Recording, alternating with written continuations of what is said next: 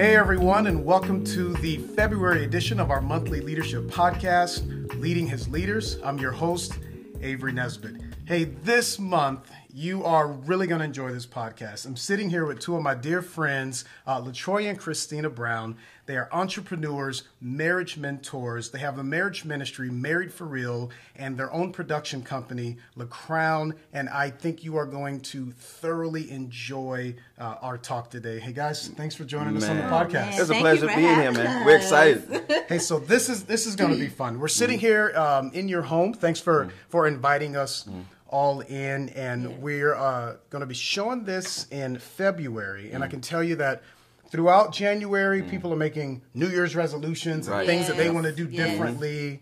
But here's the truth behind every vision. Everything that's in front of you is there's going to be good times and there's going to be hard times. Definitely. The question I want to ask you guys is, how do you stay true to the vision that's in front of you, whether it be a vision for your family, a vision for your marriage, a vision for your marriage ministry, or a vision for your production company? How do you stay true to the vision that's in front of you when the hard times hit? My God. How do you do that?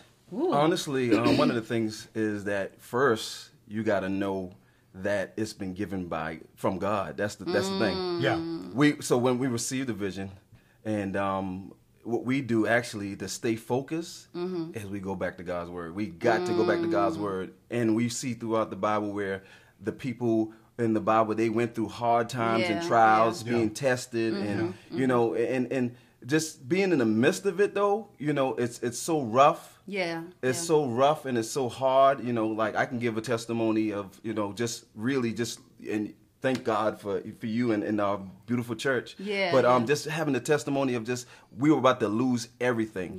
But we knew God called us to the business and the ministry. We knew it without a doubt.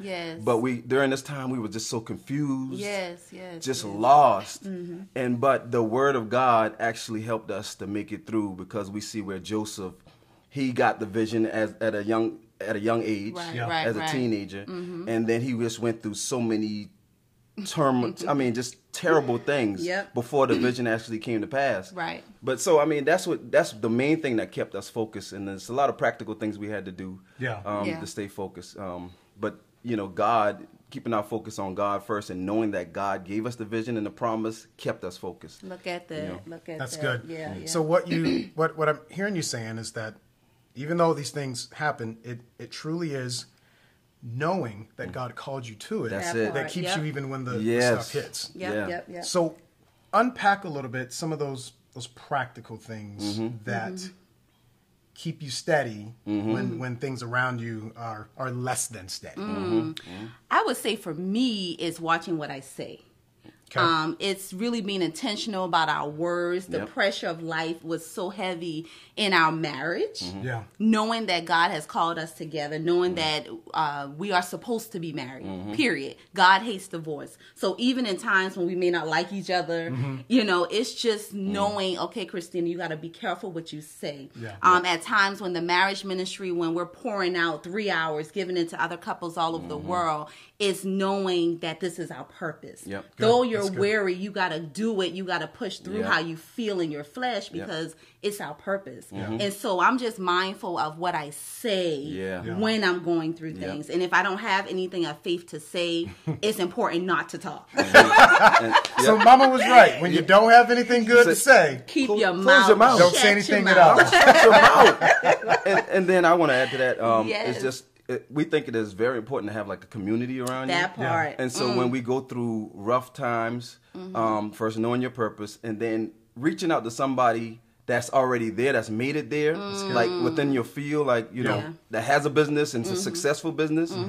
Reach out to them and, what we're going through this. We're having a hard time. We know that we're supposed to be doing this, but this is where we at right now in the process. Counsel. And so it's very important, man. We had to reach out to somebody because I was going crazy. Like, God, I know you called us to this. Come on through, babe. But what's happening now? Come on here now. And so he gave some practical advice and said, you know what, bro? you just need to get a job.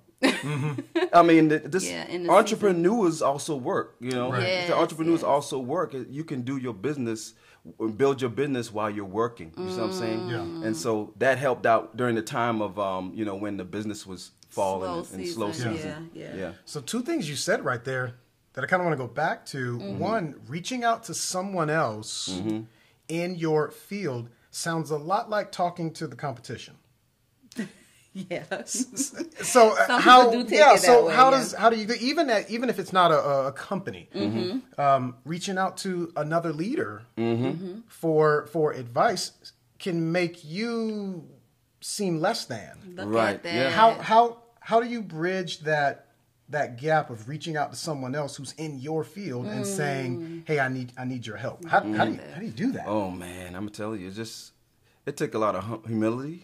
Yeah. Because I mean, just to let somebody, just to be vulnerable in that area, just saying, hey, I know we do the same thing. I know, you know, but bruh, I need some help right now because I'm struggling in this area. And so it's really just letting down, just coming out of yourself and just being willing to be vulnerable. Yeah, I would add to that really briefly is that has been the challenge for us is mentorship. Because you honestly have been reaching out to people not necessarily in our field, but that we felt were wise. They have a track record of actually either pastoring. You reached out to some pastors. But unfortunately just not really getting the attention needed. And I guess they had their own personal reasons for that. But what we're finding in this season of our life now, that God is connecting us with new relationships, and He is actually directing us. Because you were intentional actually about, He would pick up the phone and call people and ask for help, but they just wasn't providing. In particular with people within the field. But I mean, you just pray to God that God sends somebody with you with the right heart. And you know, that's what He's doing in this season. That's what He's doing in this season. So wow, that takes a special something. To be able to kind of to cross that bridge. So for someone who is actively going through a desert and a drying up of where there was something flourishing. What do you say to them? What do you say to the person that's listening to this, the person that's watching this? What do you say to them right now that can give them an inkling of hope that there is something on the other side? Just that, what you said. There is something on the other side. Look you know, at that. It only lasts for a while. It's not forever.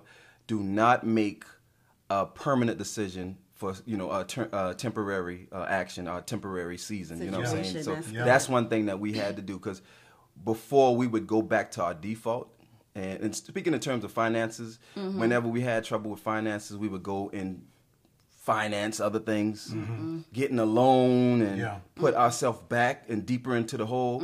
But we said, no, we're going to do this thing the right way now. And stand and trust God. And stand and trust. And so we said, we're not going to put ourselves even deeper than what we are. So I would say, you know, just be mindful that it's only temporary. It's not going to last forever, you know. Though it feel like it. It does. Oh my gosh. It does. I was just My telling God. someone that today we were on a call with a couple.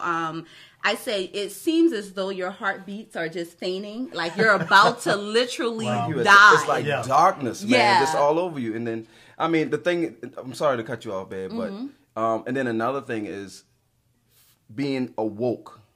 Learn, pull out, because during that season, what are you learning in that season? You know?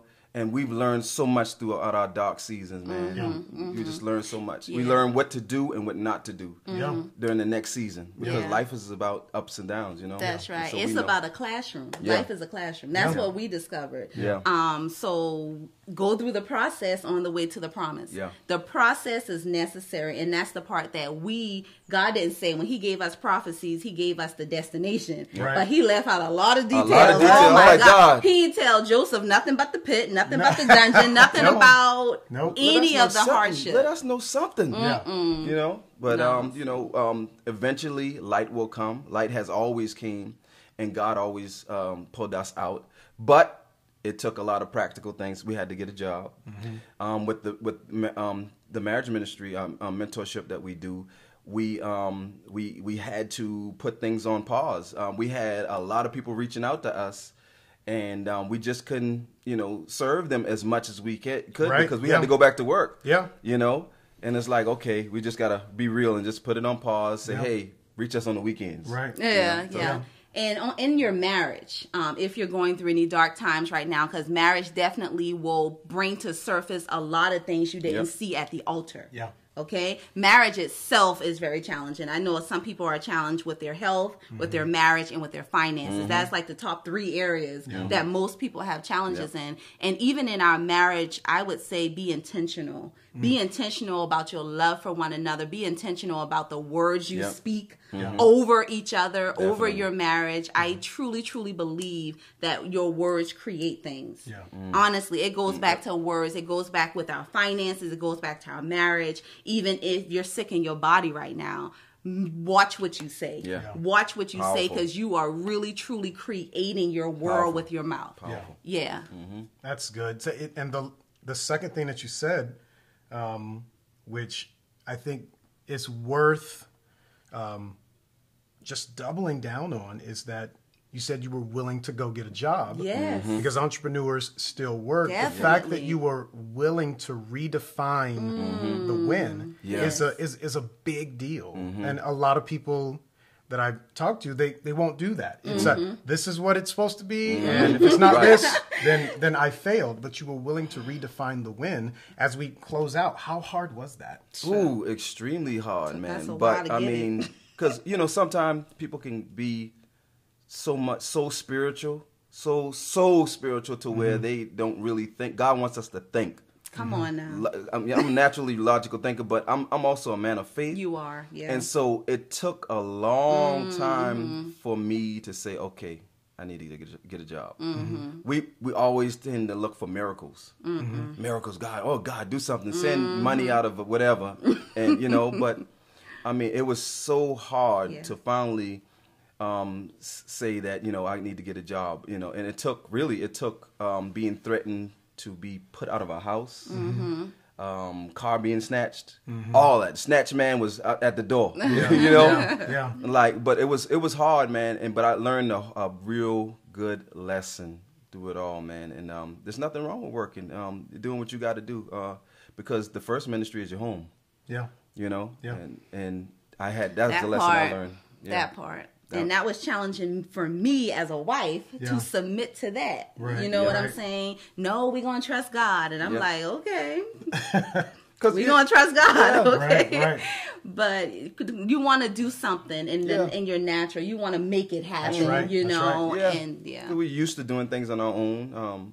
Not really. We came from a background where we never really needed help from anybody, right? Because we didn't have it, so we're used to doing things on our own. That part. You didn't have mom and them and daddy them and auntie them. You don't have that. We didn't have it, So it was so hard to really reach out and for help, number one, and then going back to work after we've already been, it seemed like establish some things. But you were willing to do it, and I think that shows that.